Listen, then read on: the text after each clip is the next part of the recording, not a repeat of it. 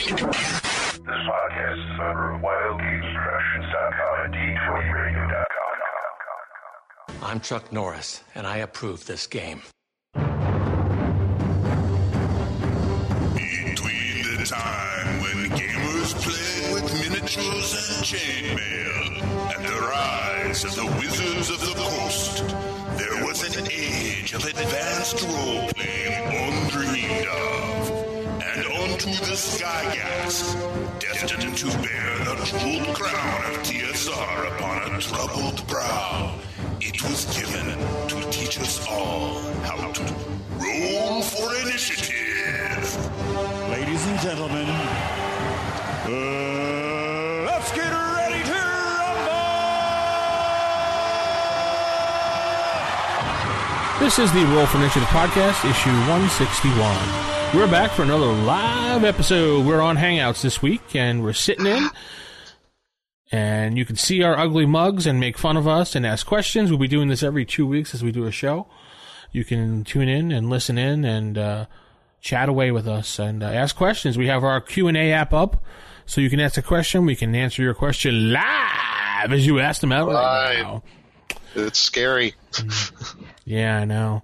And so we had a little technical difficulties getting this together as our producer / editor / audio person couldn't get in. So yes, not to mention that my webcam technology is circa 1999. Wow. And that's bad how? Matt is using TNA technology to get things done. Yes, and not to mention that there was an unfortunate accident involving my normal condenser mic. It decided to take a bump from a high distance and is now adds a vacuum filter to any sound. So it sounds like you're in a room with a vacuum cleaner. Awesome. That or you're working the street sweeper for the day. Who knows? Right. On location. Yeah.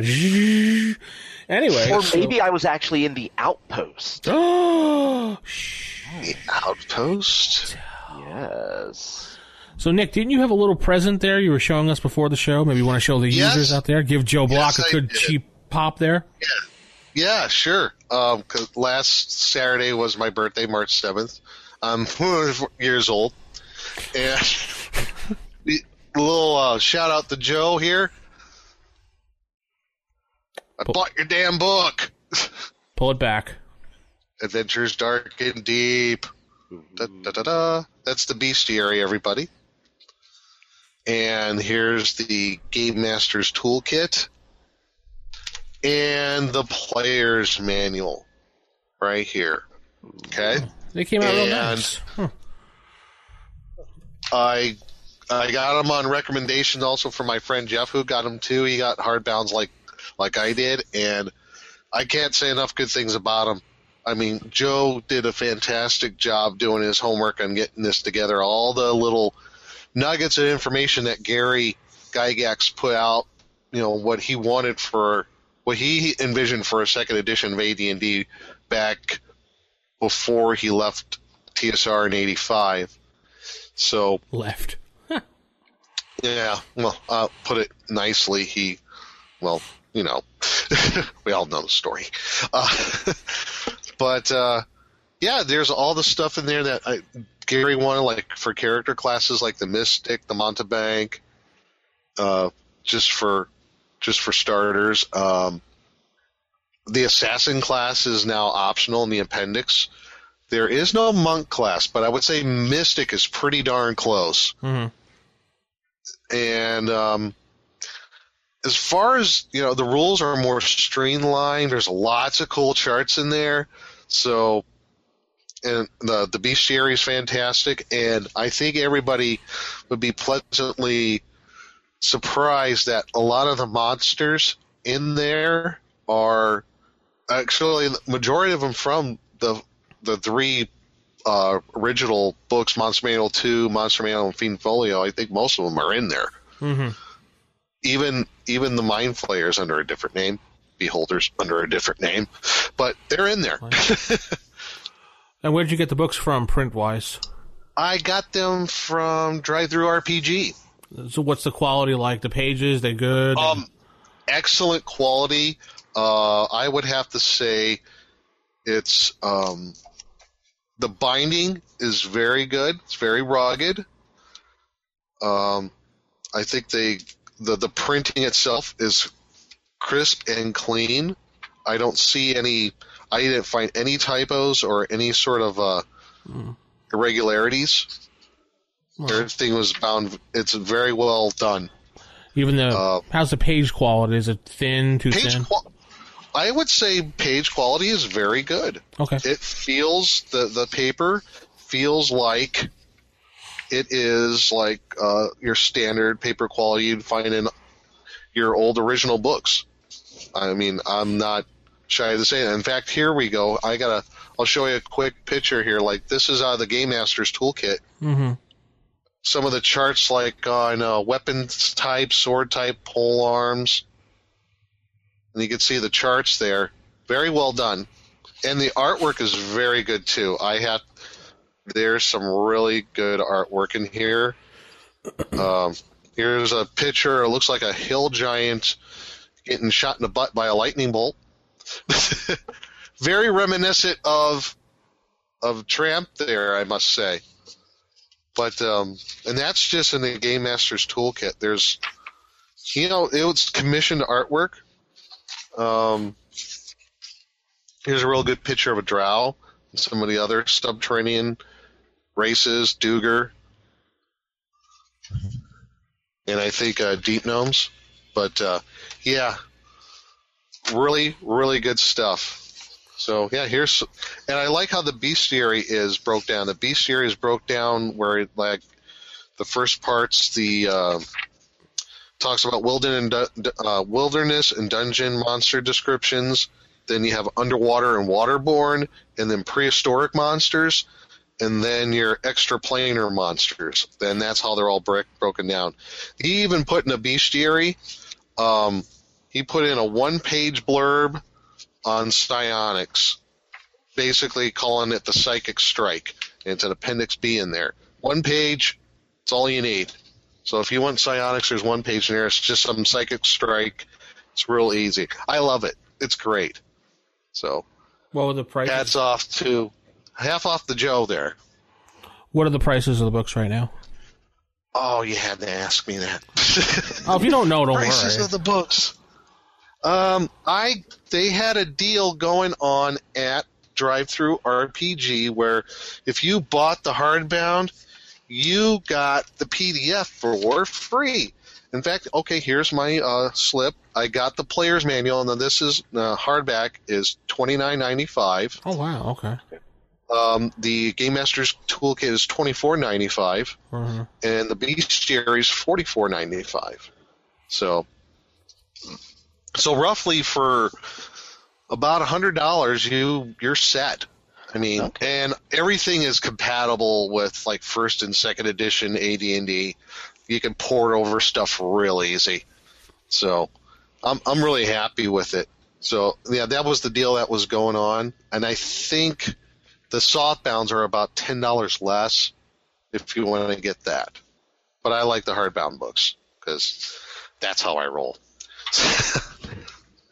Yep, and if you go back in our Wayback Machine to issue 68, we actually had Joe on the show where Vince sat down and talked to him about Adventures Dark and Deep and some of his thoughts behind it. So yeah, that was when he was beta testing the whole thing. We're like, giving the free PDF copies to look it over, and I am really happy with Joe with what he did. And hopefully he gets more stuff coming along the way.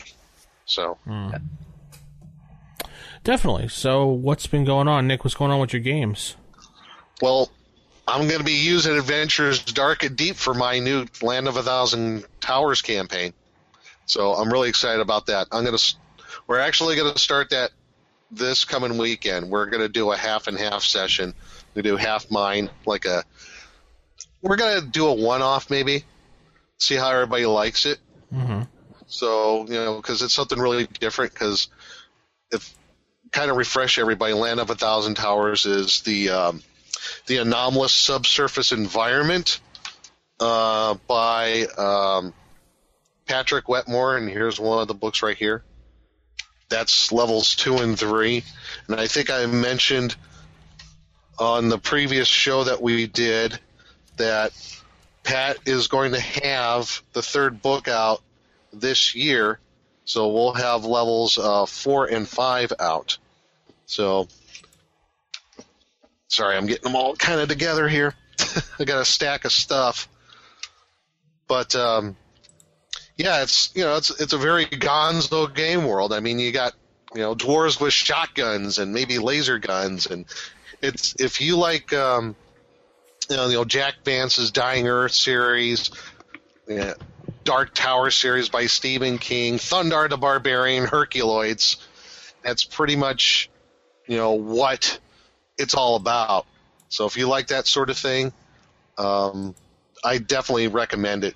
So he still has it on sale at Hulu, not Hulu, but Lulu for print, or you can go to his website, Henchman Abuse. HenchmanAbuse.com? Yeah, it is the actual web address is henchmanabuse.blogspot.com. He has the blog, and he's got a really and he's got some really cool updates. If you've already bought the either the PDF or the print copies, you can. He has, I think, free for download there the maps and the handouts for those. So. Yeah, really cool stuff. I'm looking forward to it. So that's pretty much it on the gaming session, and also with the Star Wars thing I was telling you about. Mm-hmm. Did some heavy modifications to my YT-1300. I have now a ×1 hyperdrive on the thing. I'm almost as cool as the Millennium Falcon. Almost. Almost, but not quite. So... How about you, Vince? What's up on gaming for you, sir? Absolutely nothing, as I've been mostly writing and focusing on an adventure I just actually put out with Mobius. Remember Brian Fitz from Mobius Adventures? We did that big... Yes, yeah. Him and I were working on a collaboration together. We put it out on Drive-Thru RPG called A Snake's Heart. Matt, I'll give you the link so you can throw it in the notes. Okay. It is a sword and wizardry white box adventure that can be... translated to any edition of OSR D&D. It's a Conan-esque type adventure. Ooh, I like that. Mm-hmm. It's part of our Lost World adventure campaign setting that we're devising. Which tells me there's, dinosaurs. Possibly. Or Lost Age adventure, actually, I should say. Okay, very cool. Yeah. That's what we were mostly focusing on, and... seeing what people think of that. So, and that's at Drive-Thru RPG or RPG Now, or Paizo Publishing. Okay, any one of those normal places. You just type in A Snake's Heart, and it'll come up. Cool.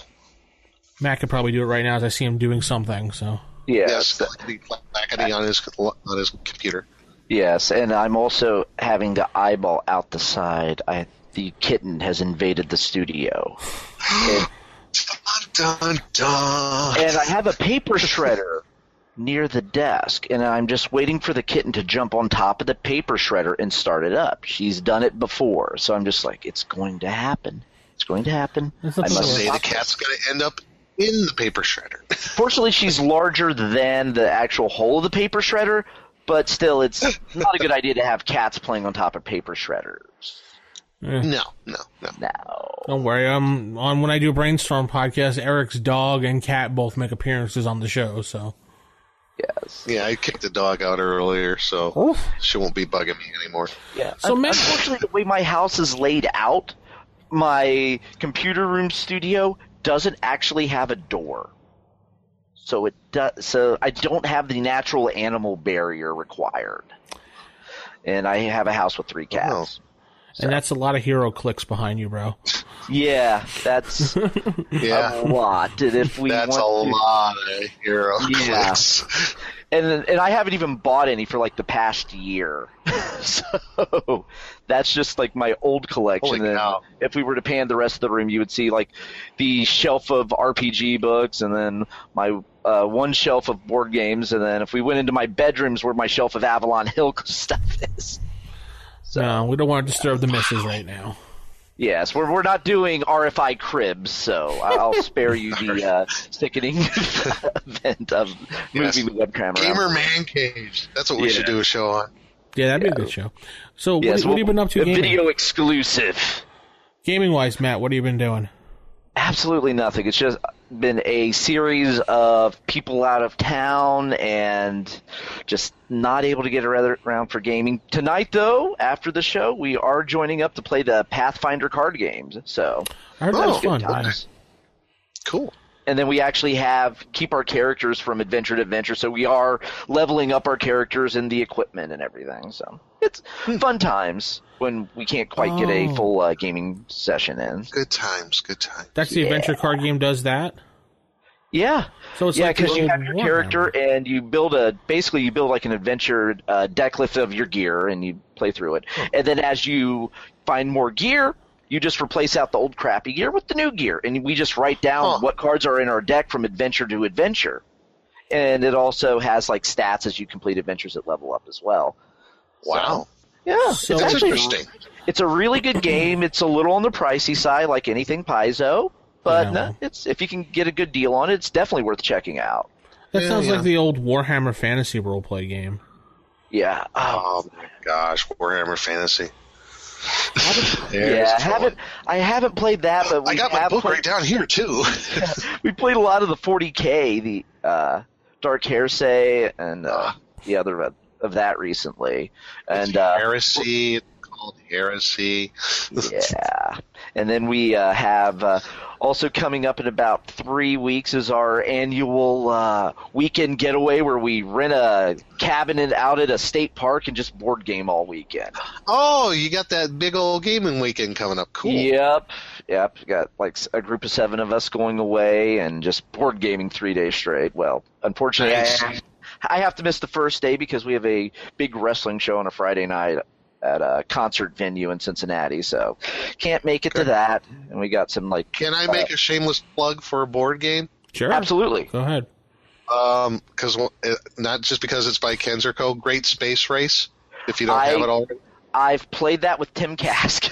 Oh, you played it with Tim Kask. Okay. So Yeah, I played it with it's Jim fun. and Tim at Yeah. their local game store. It was good times. Yeah, and for the hell of it, Cards Against Humanity, man. Yeah, good times. Cards Against Humanity is great. Playing board games with Tim is amusing because he goes into editor mode. He was like, well, this should be God. changed. And he was like, Oh, they should no. hire me to help out. And, yeah, it's good times. And he Like, takes he's his like, game you know, when it's your turn, you better editor be like me. Yes. Cool. Yeah. But yeah, other than that, that's about all in my gaming world. Cool. All right, Nick, we have some stars, don't we? Jawohl, mein Herr. We have some 5-star reviews from iTunes, and just to remind everybody, go to iTunes, go to the iTunes store, type in Roll for Initiative, and you can go to ratings and reviews and give us whatever star rating you feel like we deserve. 5 stars. But Mr. Subliminal there, 5 stars. But anyway, got 2 reviews here. One from Sturla Snorson says, hands down the best for first edition AD&D, folks, and 5 stars. And it reads, I love this show. I wish Vince, Nick, and Matt would do a new show every day. I'd be out of a job. Yeah, I'd be out of a job. But since they're kind enough to provide such a wealth of knowledge, ideas, and inspirations, and sheer entertainment at no cost, I must be grateful for the current production pace. I have tried other D&D themed podcasts, and I find Roll for Initiative to be the best one out there in terms of production, content, hosts, adherence to old school first AD&D spirit, or any other measure. Although I have heard these guys claim they are not experts. We're not. In fact, yeah, it's kind of like a disclaimer. In fact, they're some of the most knowledgeable and experienced 20 AD&D practitioners you'll ever come across. Listening to them has really helped me improve as a DM and inspired some great ideas for our family campaign. Very cool. Hearing about a family campaign. I like that. Yeah. The different personalities of Vince, Nick, and Matt complement each other perfectly. I always enjoy the good-natured debates, discourses, and conversations. If your AD&D roots go back to the early or mid-'80s, then this is the show for you. One of the things I like best about this show is that it usually sticks to a PG rating, so I can listen to it with my 10 and 12-year-old daughters, who are also fans that become voracious AD&D players. Double thumbs up here. Partially thanks to the podcast, Vince, Nick, and Matt have brought me and my family many hours of enjoyment, and I hope they never stop. Well, Sterla, we hope they never stop either. Yes. And if you would like those daily podcasts, if you can get our Patreon enough, we can quit our day jobs. We will give you daily podcasts. Wouldn't that be the dream? Yes. Yes. We'll start one of those pledge drives anytime pretty soon. So if you look right here on my screen, there's the link right there, patreon.com/WGP. And you can listen to shows. You can get early access to shows. You can get our special fly on the wall, which you can hear pre-recordings of the show, things like that. Special little add-ons here and there, depending on how much you feel like donating. Or if you just don't want to donate anything, the show is always free. Don't worry. Yeah. And probably special outtakes that aren't PG rated. Maybe. Yes, if only they got to take part in the pre-show today and my technology issues. Oh, don't worry. We're so lucky we have you as our producer, Matt. I know. Some folks will be privy to that. Yes. Technology no worky for me. Anyway, here's my second one from DM Kojo. Hey! DM Kojo's never wrote a review for us? Yeah. And he wrote third time is a charm? Question mark. With 5 stars. As someone who has been listening to this show nearly from the start, I have reviewed it 2 other times, but this show continues to evolve and change in new and interesting ways, warning in an updated review. Okay. DM Kojo is always keeping us on our toes. This show renewed my passion for RPGs and got me back into role-playing in a big way. The current crew of hosts, Vince, Nick, Matt, and Chad, whenever we see him, has excellent chemistry. Each brings something valuable to the show. The most recent episode, 159, which reviewed the classic module L1, was one of the best ones yet. Oh, thanks, Kojo. Cool. I owned this module back in the day, but never gave it much consideration to run. Having heard their reviews, I busted the adventure out for the first time in 25 years and love it. I can't wait to incorporate it into my game. Keep up the great work. Me always roll for first initiative, DM Kojo. Nice. So, yeah, that was a fun show to do. I have to admit, looking through that module again, at first, I think we even said in a review, I was kind of intimidated by first. I really couldn't figure it out. But you know what? There's some really cool stuff in there. Yeah, once you break it down and look it over, it does seem like it can be run. I know, I was intimidated too. Definitely. Yeah, but I think it's a really cool toolbox kind of adventure. Like I think it would say it's really sandboxy if you like that sort of thing. So. Right. I think it's fun looking back at some of these old modules because when you look at them in our younger days when we first started gaming, the way we viewed and what we wanted out of our modules was different. We kind of wanted more hand-holdy. We go here, we kill this, we get the stuff. Yeah. And I think as children, you can't really appreciate the nuance of the sandbox or the fact of you're just going to pull stuff out of all these different sources and make it something completely different. So having that fresh look on all these old modules, I think is good, and you could get some more enjoyment out of things that you passed off, except for historical. That hasn't aged well. Oh, well. So we can't even say that. We tried. No. And that was a fun episode, too. That was like our MST3K episode there. Yeah. That was so fun. We kind of let off some steam. And oh, boy, yeah. Sometimes you need that. Okay, cool. So go to iTunes, search us, leave us a review, 1 to 5 stars. If you give us less than 5, please let us know how we can get 5. And please do. Anyway, so let's head into some Sage Advice. Sage Advice. This is Sage Advice, produced by me this episode, so, because Matt's not doing anything this week as producer. I don't think we want him to do anything, I'm not sure. Yeah, I don't know. Technology hates me. Yeah. RFIstaff@gmail.com, 570-865-4210, the hotline for voicemails. Go to our site, rfipodcast.com. Just click on the Contact Us, and you can send us an email that way. Go on G+, and check that out. Go to G+, plus Wild Games Productions to catch our live shows every 2 weeks via Hangouts if you'd like, or you can always listen to the audio cast, which is fine. Either or. Okay, we're all over the place. We're all over the place, yes. We're on Facebook, but I don't really go on Facebook that much anymore. Matt's probably more of anybody on Facebook for us. Yeah. So we have... Yeah, whereas I'm not like the G plus guy. You're the G plus guy, I'm the Facebook guy. Yeah. And Twitter is just there for announcements, which is... I don't even know. RFI Staff, I think. RFI Podcast, I don't know. I think it's RFI Podcast, because I think our WordPress is set up to auto-update it. Yes. I don't know. I don't have a Twitter account. I don't tweet. Good thing you didn't say the other word. Anyway. The one that Stephen Colbert always likes to say. Keep it a PG. Yeah, exactly. For whoever said that, was that Snurla or something like that? I don't know. Whatever. Yeah.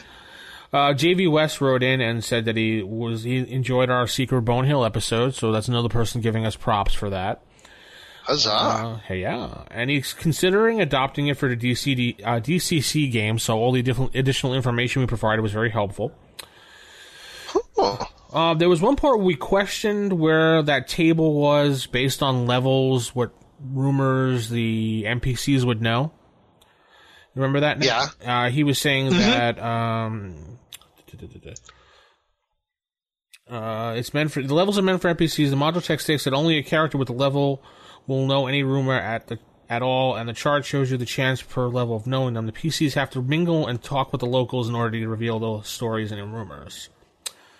Okay. It seems that level 9 NPCs have a lower chance of knowing rumors than the 7th or 8th level. Perhaps they've been away in the world too long and forgotten something. Okay. And then I guess that could be a rationale behind it. Yeah, and then he asked if we should do an episode on the Ghost Tower of Inverness, but we did. Yes. Yeah, but what show was that? That was issue, as we go, 94. Okay. Way back in 94. Issue 94, not 1994. Right. Back in 2012. Oh my gosh. Yeah. And he also, he did write another email in, but I'm just going to include it into the one email here, talking about our Labyrinth Lord AEC review episode, which he enjoyed. He said he ran his group through the LL, Labyrinth Lord, and the Advanced Companion, 1st through 5th level about. Cool. And he loves using the 1E. It tackles everything you want for basic D&D Dungeon Master, keeping all the cool options, extra spells, magic items, and allows you to toss out things that clash with basic D&D, and he puts I'm looking at you, weapon speed segment, and psionics. So well put. Yeah. And then we have one final email from Kevin Long talking about the death and taxes and B1 when he wrote in. Something, I don't really remember this, but I think it was, he said something about death and taxes. He said he clicked on that episode for that, but it played the episode we were talking about B1. Okay. So I don't know if you want to look into that. Producer Matt will have to get on that. Yeah, Producer Matt. Okay. Don't try to fix it now. You're having trouble with technology today. So yeah, that would probably be a horrible idea. Yeah, I'll probably go crash the update our internet for all we website. know. Yeah, I'll update our website while on the show, and I can only imagine what happens at this point. Brings down the whole backbone of the internet on the East Coast. All right. Next thing you know, you're getting a different Wild Games Productions podcast using the D10 for initiative. Ew. Matt, I'm just going to drop you from this call. All right, so that ends just Sage Advice this week from the email bag. Well, we have more emails, but we'll get to them another time. But I want to get to our highlight of the night, which we're doing another review. We've been handed a really cool module. We'll get into that in Table Matters, but I just want to give you a quick look on the iPad mini here. Is that backwards? I don't know. I can't tell. Yeah, you got it up there. I wasn't sure if it looks backwards on my screen, so... Yeah, it looks backwards on my screen, too. I don't know. Maybe because it's on an iPad, mirroring on the thing, mirroring on the other thing. I have no idea. But that's what the cover is old school rules. Dungeon Module YS1, The Outer Post of the Outer Ones by Jeremy Reben, I think his name is. Yeah, I think that sounds right. Reben. Or Raven. So let's head into some Table Matters where we'll go through that. This podcast is brought to you in part by a not very generous grant from Lesser Gnome, publisher of quality role-playing games since last year. Gnomes value high-minded programming just like you. Learn more at their website at www.lessergnome.com. Typical.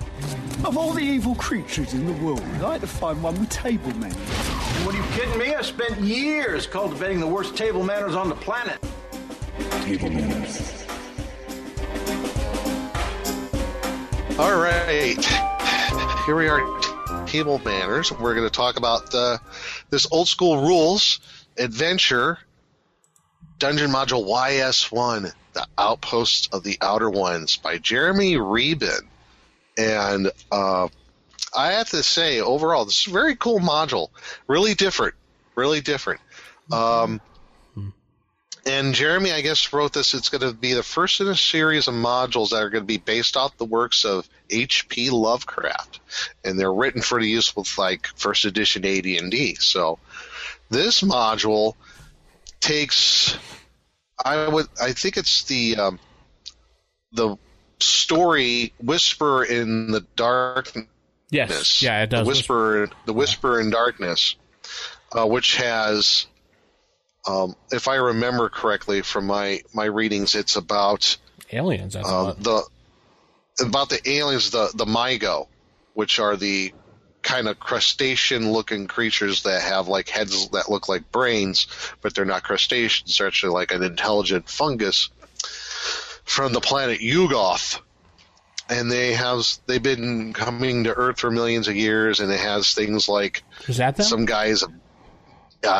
Let's see.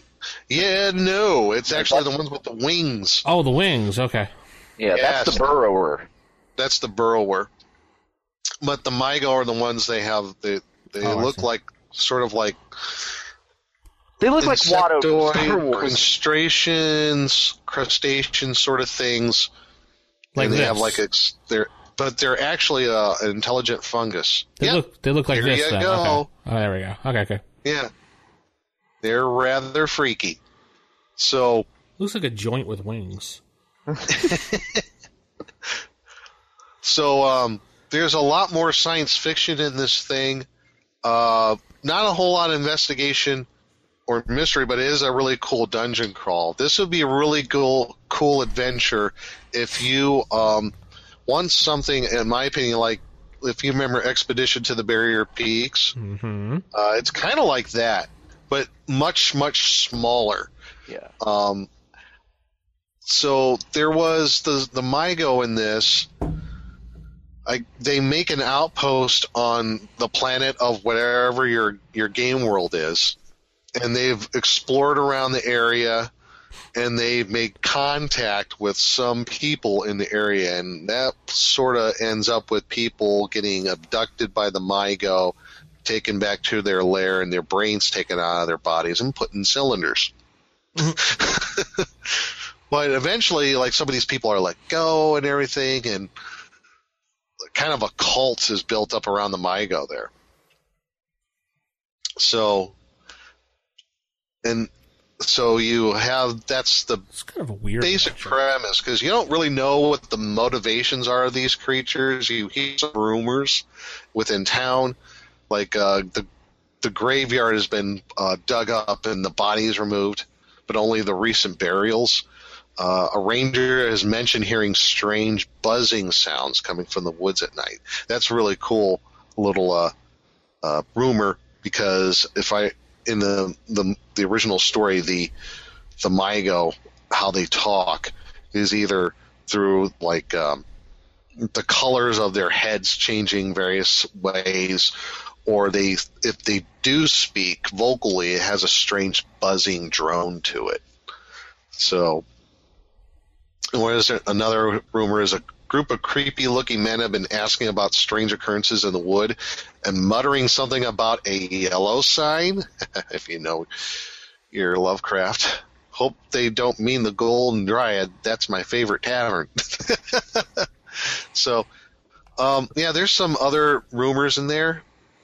But and there's a small wandering monster table that he gives some of the MIGO in human disguise. And actually, this is kind of important. When the MIGO, if they don't go out in their natural form, what they have been doing in their lair is they genetically created basically meat suits for them to wear and go out looking like humans. So then you can encounter this weird looking cleaning robot. Also, there's a cyborg fighter called Neri Gajar that you might encounter. It's one of your random encounters. A MIGO commander, his bionic Sasquatch bodyguard. And there's a few others. Cena, and she's important later on. There's a group of individuals which are they're kind of mythos related, but they're worshippers of Hastur.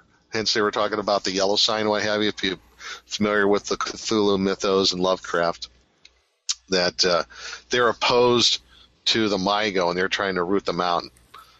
And in fact, I believe he wrote this to where you can actually be part of this Hastur cult and try to take these MIGO out.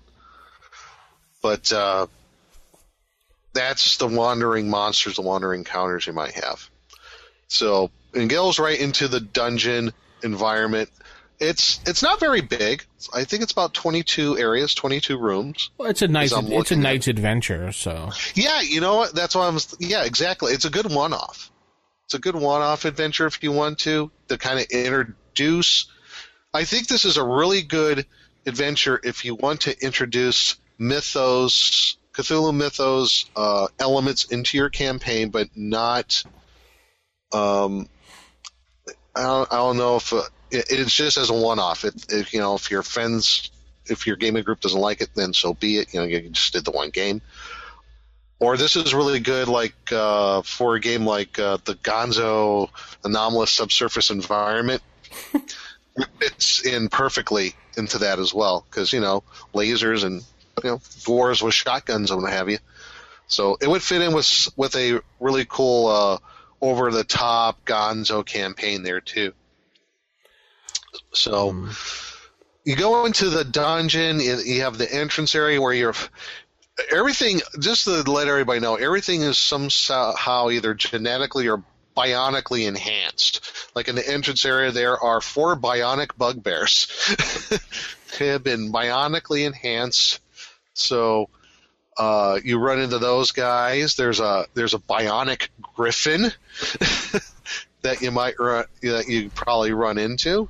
This thing is really cool. This bionic griffin has 2 wing-mounted lasers that do 2 to 20 points of damage each. Special defenses. It has a chaff dispenser. If anybody knows anything about fighter aircraft, it says special defense chaff, which does nothing unless the party has radar-guided missiles. And in parentheses, which they probably don't. But I love that. That's cool. Yeah. This entranceway, the next entranceway is pretty cool. The decontamination sphere. Yes. Yeah, that could freak everybody out. Because they'll walk into that area and they have the decontaminating sphere, and they're probably thinking they're getting hit with something really nasty, so they're going to eventually attack this thing. So, but you just might, if you attack it, you might explode it. Yeah, take 12 points of damage maximum. So. Yeah. I also got the impression of this adventure. It's probably not for Hack and slash. I would say no. It is. Well, I would say yeah, it is. But I would think as far as levels, probably 6th to 8th level characters. You know, it's not a low level adventure by any stretch of the imagination. I think that's what he said. Because you got like the next encounter is in the quarters for all the humanoids that are in there. And one of them is Zardron. He's a Mygo in human form, and he's an 8th level fighter. And he has a really cool weapon called a Star Sword. The Star Sword, it's a lightsaber. Yeah. It's a lightsaber. So 6 to 10 level, it says. Oh, it does? Where did it say that? First right at the very paragraph. beginning? I must have missed that. The adventure is meant for a party of 6th to 10th level characters. Okay, that sounds about right. Okay. It doesn't tell you how many, it just says a party of. So assume 4 at least. Yeah, minimum 4, absolutely.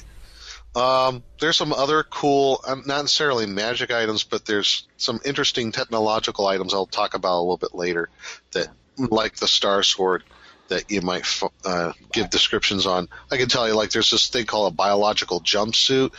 The bathroom area, there's a biological towel. We'll talk about that later. There's like a lot of... There's some other... Sorry, I was just there's a lot of... Seems like a lot of walking around looking and scratching your head at what these things are. Yeah, that's why I love it. Because there's some of these... You're going to walk in a room and you're going, huh? Yeah. Like the observation room. In the center of this room is a small podium-like structure with depressions and grooves. The walls of the room are all view screens. In essence, the room works like a crystal ball. A creature places his hand or some sort of limb on top of the podium and simply visualizes what he wants to see. So that's kind of a head-scratching room. Mm-hmm. Yeah, there's also... Yeah, just with all the random stuff in it, there's all the stuff that will have them head-scratching, but if they play with it, it's not like in some adventures where if you're too curious, you end up killing yourself.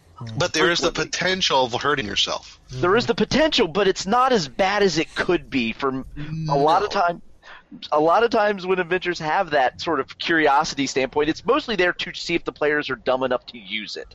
This is more of, this is just how this is set up, and it's actually all useful for what the Mygos are trying to accomplish, as opposed to player traps. Yeah, absolutely. It's there's some technological things, if you're not careful, and when you stumble upon that are part of the Mygo complex, they could hurt you if you're not careful what you're doing because they're new, but maybe not kill you outright. Well, that's not entirely true. There is one area it could. Yeah. Then, there's the prison area. I love the prison area because this is the first adventure, ladies and gentlemen, that I've actually seen where there is a flump written into the adventure. Yes. And I have to give credit to our author here for actually incorporating a flump. Flump. Because there's a flump. There he is, right there. Folio. Oh, yeah. Right there. There's flump. Right in the adventure. There's flump.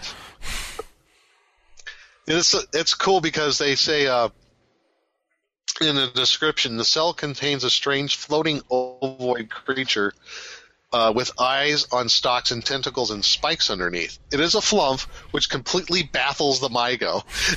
I love that. So, and then they have, there's a Swanmei. Her name's Trelisi, and this has got the Mygo kind of perplexed as well. So she's captured there. There's also a Ghast. Is that the kitten, Matt? Yes, it is. In the cell. The kitten was staring at Nick. Oh. Yeah, it was actually nose to nose with you. Oh, awesome. But there's a Ghast in there that they have kind of, I guess, I don't know, starving it or anything like that. They said the cell contains an emaciated gray humanoid as a Ghast. The Mygo are perplexed by its non-living undead nature, but familiar with the creatures they know as ghouls, which are similar but living creatures. Yeah, so they probably captured it, and they're trying to figure out, what is this thing? Yeah, So, yeah. And some of the in the flump. So in some of the empty cells too, if you wanted to, you could even throw in just more really oddball monsters you would never use anywhere else, just to because that's something they would be interested in. So all of the land of misfit monsters, you could just flesh them out in this module. The land of yes, the flump fits in perfectly. We're the land of misfit monsters. The next room is a really cool one, the teaching machine. So basically there's a console and there's a strange helmet. You put this helmet on and you turn on the machinery, make make an intelligence check. If you fail, you take 3d6 damage and you pass out for about the same amount of time.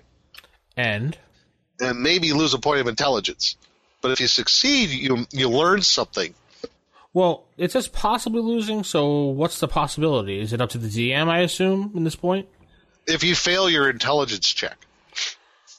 Well, it says possibly losing a point. Doesn't mean you will lose a point. If the damage was greater than his ability score, so. Okay. So, yeah.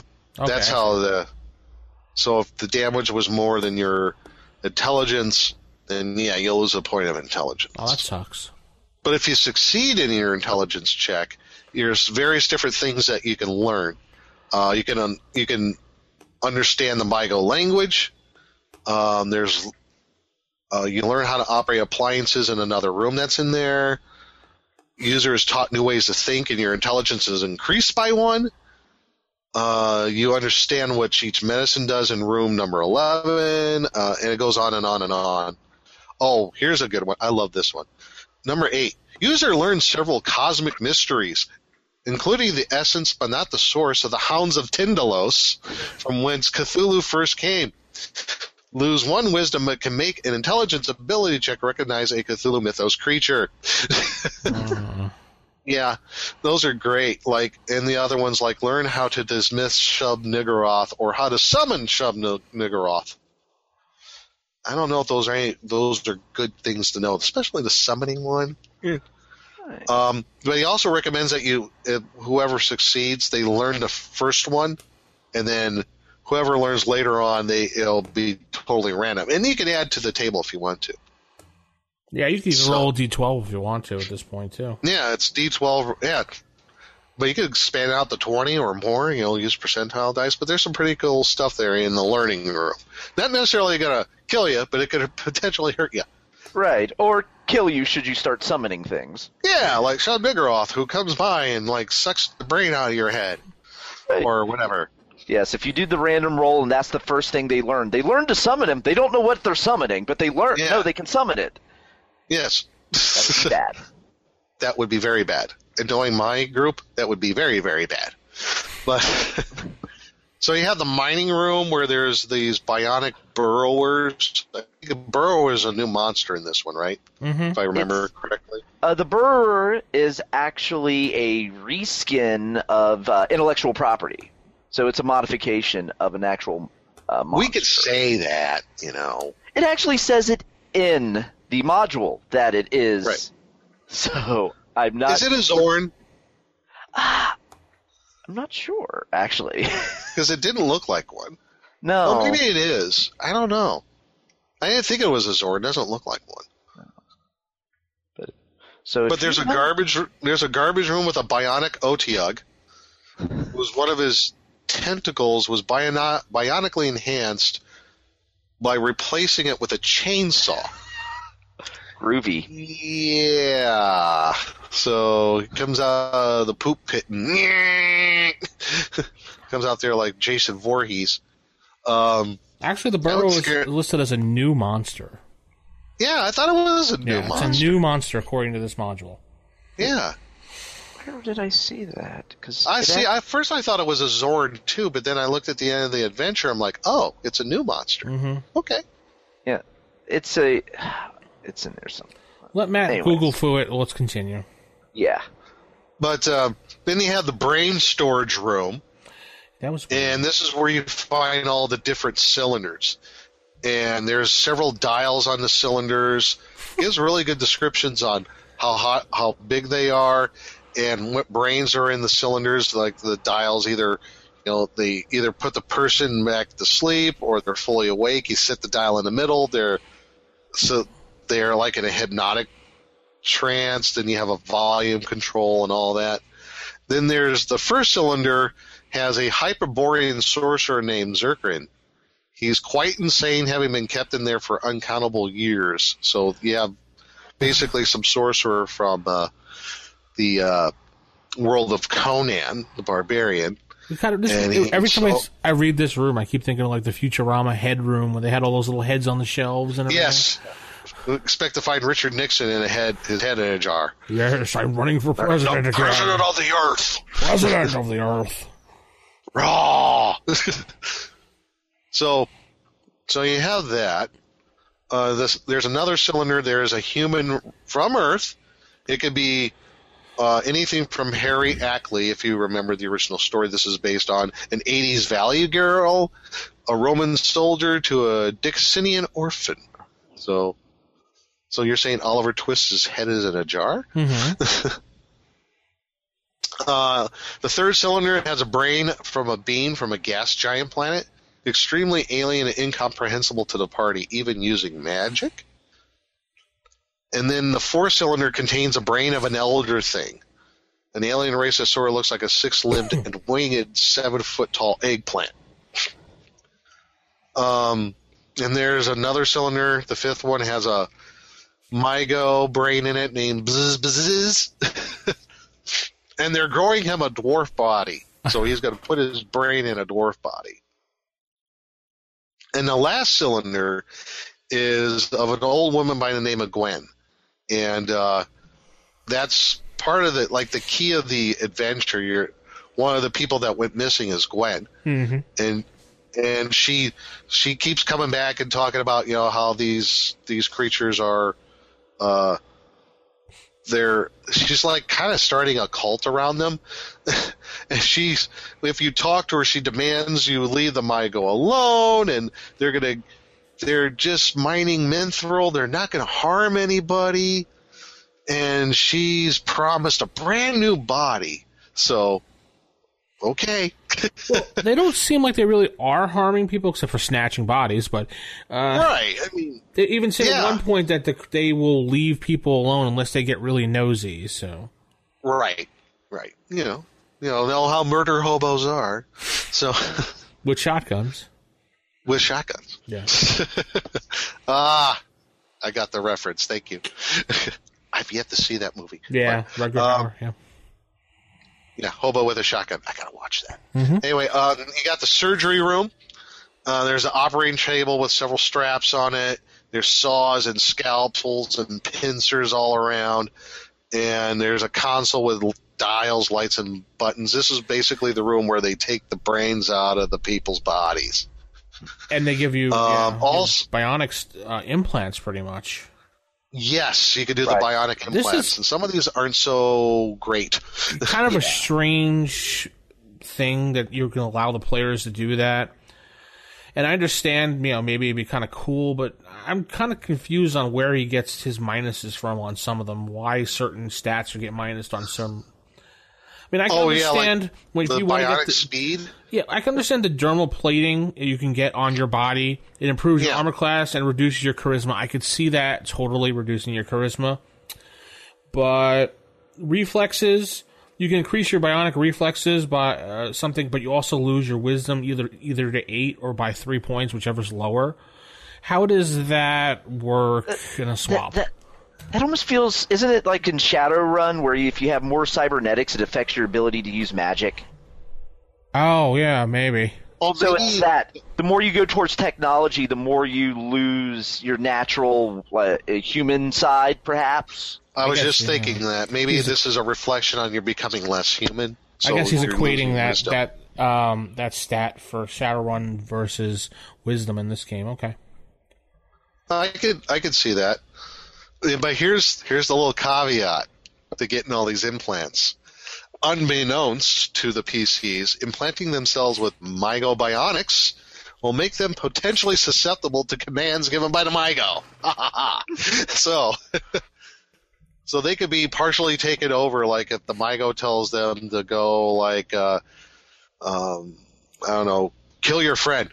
And you must obey for 1d6 rounds if you fail your saving throw versus magic. Yeah, if they had the bionic hand, I could even see having the Mygos just controlling the hand. So it's like something out of Evil Dead at that point. At which point you need that chainsaw to cut it back off. Yes. And then you have also in this room, there's a whole bunch of chemicals that are liquids of various types and cylinders around, and there's like auto injectors. And there's several pink vials, red, purple, whatever. But they do different things. Like the pink one heals Mygo, but if you're human or other mammals, you take 1 to 6 hit points of damage per dose. And the red one, it'll heal humans. Mm-hmm. And the purple one cures disease in Mygo, but does 1d8 points of damage per dose to humans. Green cures disease. Blue turns your skin blue permanently. La la. Oh. Yeah, you become a big old Smurf. Mm-hmm. Golden, it glows. This glows slightly and acts as a restoration spell. Mm-hmm. The orange one, you gain a random physical mutation. So use compatible post-apocalyptic RPG for this. That's what it says in parentheses. So, Gamma World. If you want to whip out your Gamma World book, this is the time to do it. And then you have the yellow one where you could get a random mental mutation. And then you have the yellow-green one. It restores a human to life. If dead more than a day, though, intelligence is reduced by 1 and alignment is shifted to chaotic. Dead more than 2 days, intelligence reduced by 3, alignment is shifted to chaotic evil. How many of you are familiar with Reanimator? Yes. Yeah. Herbert West Reanimator. That's the reanimation drug, the yellow-green right there. The longer you're dead, when you come back, the more insane you're going to be and evil. So that's the surgery room. Then you have the body storage area where there's various types of bodies that they're growing or they have in storage. Excuse me. That when they go out in their meat puppets. So they have the body of Gwen there. There's another body of a beautiful, athletic young blonde woman that they're going to use as a grown body that they're going to manipulate. For Gwen, supposedly. Yeah. It might be for Gwen. It's suspected to be, yeah. Yes. There's also the body of a Minotaur there. Which I could totally see one of my players saying, ooh, can I have my brain stuck in there? Yeah, exactly. And there's the real body of a Mygo there. Actually, 3 of them. 3 real bodies of Mygos there where the various ones that are in this area, what's their names? Sorry, excuse me. Zardron, Corlon, and Ahura are the 3 of the Mygo who are going around in the areas, searching for whatever they think is interesting. So they take they leave their Mygo bodies here, and they go out in their manufactured bodies of human beings. Which, when the party members do see them, their bodies look too perfect. They almost look artificial, So then there's the vat room where they actually grow the stuff. They grow the bodies.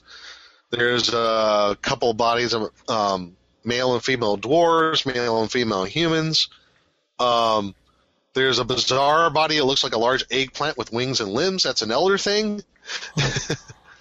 So this area is this could be a real Pandora's box. Mm-hmm. because it says in there all the cylinders are connected to a large machine, which is a slot to insert a brain cylinder. If one is and a certain button is pressed, the machine extracts a DNA sample from the brain and constructs a new body for that brain based on that DNA in the first empty vat. So this could be an area where if the party members figure it out, they can make themselves literally immortal. You know? Possibly. Grow their, they're going to have like all their clones set up. So it'll be like almost like turning into the game Paranoia, where you have your 6 other clones sitting up there. Can clone his very own Leonard Nimoy, like Sheldon wanted to do. Yes. Wants to clone Leonard Nimoy. Today didn't, Yeah. Then we have the dining area. Nothing really interesting in there. You got a food storage preparation area. Meh. There is a section in there, though, because it's refrigerated, and some of the meat hanging there seem to be human, but these were corpses dug up in the graveyard used to feed the ghast. So then you have the really cool fungi forest, where you have 3 Mygo there that you'll run into with a bionic flail snail. Yeah. Another creature from the Fiend Folio. The 60s room here. The 60s hippie room going on. Yes, because like all the fungi are like giving off psychedelic colors, and if you're in the room for too long, the fungi in the room give off hallucinogenic gas. So for every 5 rounds there, 1 to 3 PCs must make a saving throw versus poison or suffer hallucinations for 1 to 3 rounds. And there's a really interesting list of hallucinations that you randomly roll for. Yeah. Individual believes he is in a swamp and strips off gear and armor to avoid sinking. Believes he's attacked by a swarm of spiders. Believes his items held are turned into vipers and the snakes. You believe you're suffocating. Believe you shrunk to 1/10 normal size, and on and on and on. Yeah. So you can imagine where some of these things happen, and some people made their saving throw, and some others did not. You got someone there crawling all over me. Oh my god! And you're looking at them like, what's your problem? So this is a potentially dangerous room because you got the hallucinogenics, you got the Mygo, and the bionic flail snail. Because that bionic flail snail, the tentacles have been changed out for bionic tentacles. If you get hit by them, you get electric shock, which could stun you for 1 to 3 rounds. So I love that fungi forest. I think that's pretty cool. Then there's an incubation room for, I guess, for the I'm not really sure what is incubating in the room. I guess for when the bodies are grown, they put them in these containers, and they're grown out a little bit more to keep them warm. It just has 3 square glass boxes of varying sizes against the wall of the room. It doesn't actually say what their purpose is or what the purpose of this room is. Yeah, when I thought, okay, incubation room, maybe when the bodies are going in the vats, they take them to the incubation room. They keep them warm, like an incubator for like an egg. Excuse me. Mm-hmm. Then there's the chapel. Yes, the Mygo worship something. They worship Sub-Niggurath, a fertility goddess, if you're familiar with the Cthulhu mythos. And let's see if I can read a little bit on this. Where is it? There's a strange oblong device. Basically, it's the Mygo equivalent of an organ. It's got a whole bunch of keys on it, a few foot pedals, and it produces strange, eerie music. And if you have a bard in the party, he can maybe figure that out if you really want that to happen. Because he says, actually doing so is probably a bad idea. It has the power to summon mythos beings.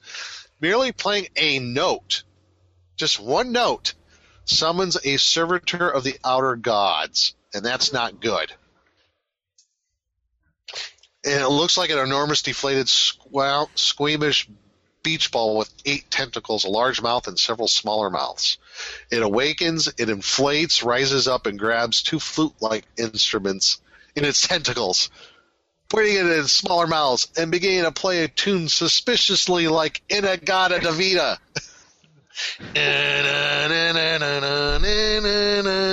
I love that. That's so cool. I'm thinking, gosh, that would be really eerie to start playing that song as soon as this happens on your laptop with some speakers. They're going to be like, everybody's going to be looking at you like, what? Yeah, right. And then once it starts playing In-A-Gadda-Da-Vida on the flutes, the person playing the organ joins in. Yes. So you start your band. Then you have the playing diddly diddly. Yeah. Yes. And as it's playing In-A-Gadda-Da-Vida, it's summoning more monsters. Yeah. So, and you have a chance of summoning a avatar of Shub-Niggurath called Zuna. So, there's that room. Potentially very dangerous room there. So, and there's a playroom. I thought that was kind of weird. They have a playroom for the MyGo. Yeah. Okay. Like there's strange shaped objects of elastic material, somewhat like rubber or plastic. I don't know, Play-Doh. Here is but you go into this room, and I'll say it like Matt would. There's this little girl, 10 years old, blonde and blue-eyed, and very sweet-looking. In reality, she is the half-human offspring of Shub-Niggurath. Fathered by one of the MyGo human allies roughly 2 months ago. So she's an avatar of Shub-Niggurath. Yeah. So there's like another potential bad situation here because, you know, she'll be friendly to the party, but if she becomes angry, she will mutate into a form which has like thick skinned claws and spikes along her spine. And I love the description here. It says her monstrous form looks vaguely like a human female, but one as drawn by Giger, if you're familiar with H.R. Giger, Alien, with chitinous armor and large spikes from her spine. So, yeah, really nasty. So, and there's another room, a gateway room, where there's some more MyGo in it. This is the gate. This is how the MyGo got to the game world. They created some extra planar gate, and they come from a dark planet between Mizar and Alcor systems at Ursa Major. I could see like the whole Stargate like gate there, and like, you know, it opens up and they yes, or have the gate from Star Trek. Yeah, you know, the Guardia of Forever. Yeah, this is basically how the adventure can continue. If you want to wiping all the MyGo out, in the aftermath section on the next page, they talk about how they'll just keep coming, and finally, if you just keep destroying them, they'll just blow the whole thing up. So, yeah. Or maybe your players actually go through the portal. Yes. Or you can turn it around and have the adventures, like it says, you can use it as a way to go to the MyGo world. That would be kind of weird. Yeah. There's some, and also you got a few more quarters for the MyGo that you'll run into where they're living, and you have the MyGo commander and his bionic Sasquatch. How many of you remember the $6 Million Man? Me. Yeah, the Bionic Sasquatch.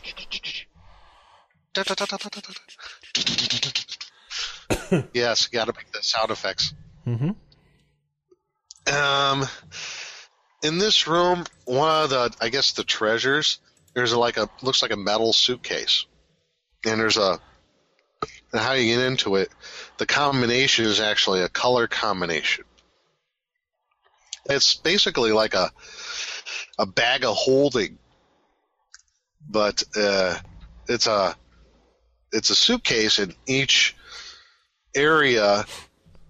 There's like different areas you get into it. I'll have to read the description later. Mm-hmm. But it talks about the aftermath and further adventures, like you were talking about, Vince. How what happens with Cena if she gets out? John Cena. So, as Matt's doing it, you can't see me in the back there.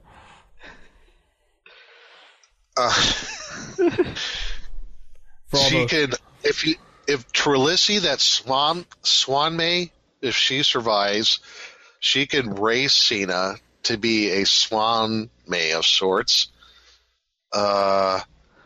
She may, though, start a cult. Well, Corlon and Ahura, if they survive, they go out into the world and they'll start a cult dedicated to the Avatar Shub Niggurath Zuna.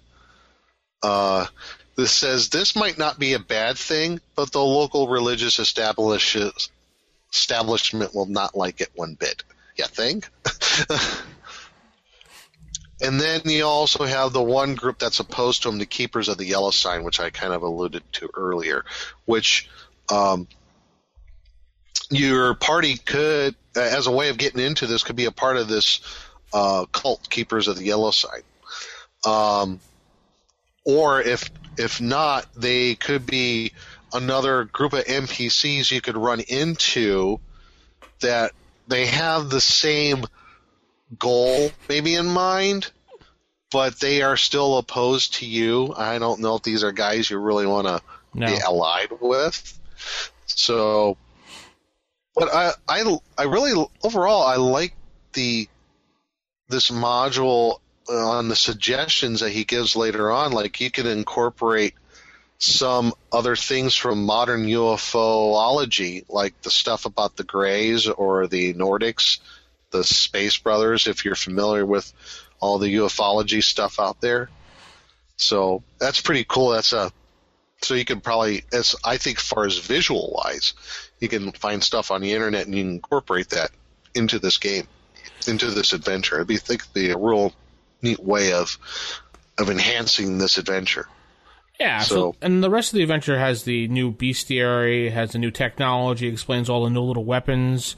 And he actually went as far as putting the summon and the dismissal ceremony or incantations that he spoke about learning earlier. Yep. How long it would take, what you'd use to do it. So he actually went that far. Yep. And then he went for the brain cylinder occupation generator, so you can see. Yes, I love that. You could put inside, generate random things for the brain cells, because there could be more than just one. I'm just like that whole room in Futurama. You could do the whole thing there too. Oh yeah, you got more cylinders. That'd be fantastic. And then he describes a secret organization, Keepers of the Yellow Sign. Goes into some detail about that. And then we see the new monsters, and then we have the OGL, and then we have our nice little map for the players, I guess, because when they go in, they can get their own version of the map. I'm not sure.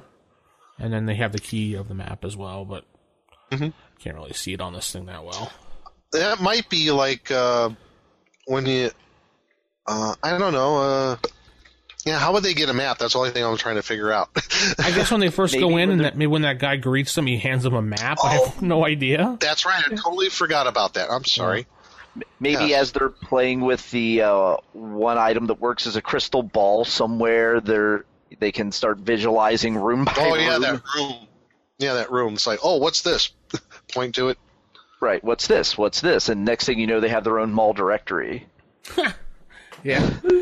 And then Finally, he has his back cover where he has, be sure to check out his other modules, The Lost Shrine of Sirona? Is that Sirona? It's hard to tell with the font. My Sirona? Sirona.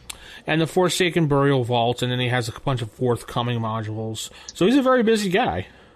Yeah.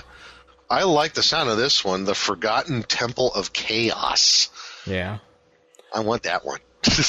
So this adventure in Drive-Thru-RPG is a pay-what-you-want module, so go ahead and download it for nothing and then read it over, and if you really like it, throw the author some change. Yeah. I think it's worth it. Yeah. You know, throw a few bucks his way. Yeah. Overall, I like this adventure because, one, it's different than your run-of-the-mill dungeon crawl. 2, it's incorporating some of my favorite stuff, the Cthulhu mythos. Mm-hmm. And 3, he's left it up to the dungeon master to incorporate into his game world as he sees fit. So this is a real easy plug-and-play adventure you can throw it anywhere.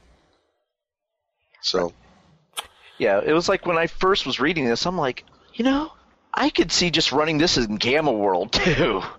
Yeah. Oh, yeah. This would be a great Gamma World one. Yeah. This is one you could actually use in multiple different systems, and that's the nice thing about it. Because rule-wise and whatnot, since it's OGL, you can easily port it into just about any system. You could even tweak this a bit, and next thing you know, you're running it in Shadowrun. Yeah. Because it even has the magic and tech mix there. I mean, yeah, it's a fun little adventure that you could run in a night, and yeah, I'd definitely recommend checking it out and sending the few dollars author's way as well. I think this would be also a good one. A lot of people like to do one-shots for Halloween. This would be a good one for that, too. Yeah. All right, so... Yes? Oh, I was going to say, I was just thinking, this is Expedition to the Bear Peak's little brother. Yeah. Maybe you could even link the two together. Maybe. I've been trying to think about that, I've been trying to think, how could you link those two modules together? Because they're about the same levels as far as the adventures, I think. Right. Yeah. That would be good. Yeah. If you did something where maybe the spaceship crashed because they were trying to travel through time and space to find the Mygodes for whatever reason, perhaps they're trying to thwart the Mygodes? Maybe. And also, whenever I think of the Mygodes, I'm also going back to the Myconids as well. Maybe work those in. The other fungus on the other end of the evil spectrum. So. Yeah. But yeah, they're... So let's give us a review. Usually we give swords, but that's for regular TSR modules. So let's go with shields for OSR stuff. All right. So I give this one a 4.5 out of 5 shields. And the reason why it doesn't get a full 5 is because it doesn't have page numbers. I hate that. I like page numbers so I know how to keep track of stuff on the module when I'm writing notes. Page numbers, table of contents. I don't care about table of contents so much. I like page numbers. That's really, so I could just say in my DM notes when I'm writing paper, like page 5, monster here, Right. That's my only complaint. I'll give this 4.5 out of 5 shields as well. Okay. One for the one thing that you told me that no page numbers, but also like on the incubation room, it was kind of vague. It was like you have to figure out yourself what it's actually for, even as the dungeon master. Yeah, and you could say that you take the bodies there and they incubate, but that you have to make that stuff up. So, and the potential of making the player characters immortal, where you could grow your own multiples of your own body. I'm like, that could be. That could break a campaign. I don't know, but overall, it's great presentation, fantastic ideas, new ideas in here, and taking a story of Lovecraft and modifying it in a way that it could be used in a D&D game. I really enjoyed reading through this, and it's definitely going to be incorporated in my new campaign. So cool. Yeah. There you have it. Matt, your cat want to give a review? Because I just saw him go across the screen again. And, yes, this is Boo, and she apparently just wants to walk all over me right now and explore the room. As for reviews, what is that, Boo? What do you think of it? Okay. Boo says it's a 4. 4, okay. Okay. Yeah, 1, from my personal preference, I can just see chaos ensuing once my party gets a hold of all the technological stuff. Not to mention, they would also probably start, let's use all these bionics. I mean, I could see it just derailing a campaign if you have the wrong type of players who want to take everything they see. Unless you're prepared to run a Gamma World more sci-fi-ish campaign. This actually would be a great way to use it. Like if you wanted to transition an existing fantasy game into something more like that, you could use this as the transition to add that. If you want to go down a different path. And again, also, page numbers. Please give me page numbers. And I'm also like a table of contents index guy. Modules, not so much. You don't need an index. No. But give me a table of contents. Because, yeah, I like flipping to page numbers. And so a lot of times I'll even print these out, especially this. I mean, you're looking at like 16, 17 pages. So at that point, I'll just print it out and use it as opposed to even dealing with a tablet because I like hard copies. I think it's like 20 pages. Yeah. The ideas are good though. The map is great. The map actually was reminding me of Starship Troopers Hives, the way it's laid out. Okay. So, but yeah, I like it. There's definitely ideas to use it. If I were to run it, I mean, I would probably try to have more fantasy explanations for the tech as opposed to going more on the sci-fi realm. But then again, that's just personal preference. Well, yeah, that was actually one of the points I was going to make. Is as far as a detractor for somebody, if this might not be an adventure for you, if you don't want any science fiction elements in your fantasy campaign, if you don't want your chocolate mixed in with your peanut butter. Yeah. Okay, then. But I kind of like that because just lately I've been on the whole Gonzo, go nutso, my standard, I've been saying dwarves with shotguns and lasers sorts of thing. So, but for somebody who wants to, I guess, more of a purist, I suppose, then, yeah, this might not be the adventure for you. So. But if you ever wanted to run a game with sharks with laser beams on their head, this would be the adventure. Frickin' lasers on their frickin' heads. Yes. So it looks like the module winds up with a 4 1/4, a little over 4 1/4 rating of shields. So it's a highly recommended pickup and take a listen to. Yes, cheesy Google sound effects. Yay! Yeah, we're all queued up next time Nick tells a joke. Hey. So pick up the module, Matt. I think I gave you the link of the module in the notes. Throw that into our show notes so the folks can go look it up. Definitely take a look at it. If you have a module you want us to review, just drop it a link in our email. Or if someone has a module they want us to try to buy and download and review, just throw us the link, rfistaff@gmail.com. And we'll be back in 2 weeks from the show. So keep it original, keep it old school. Good night, everybody. Good night. Bye, everybody.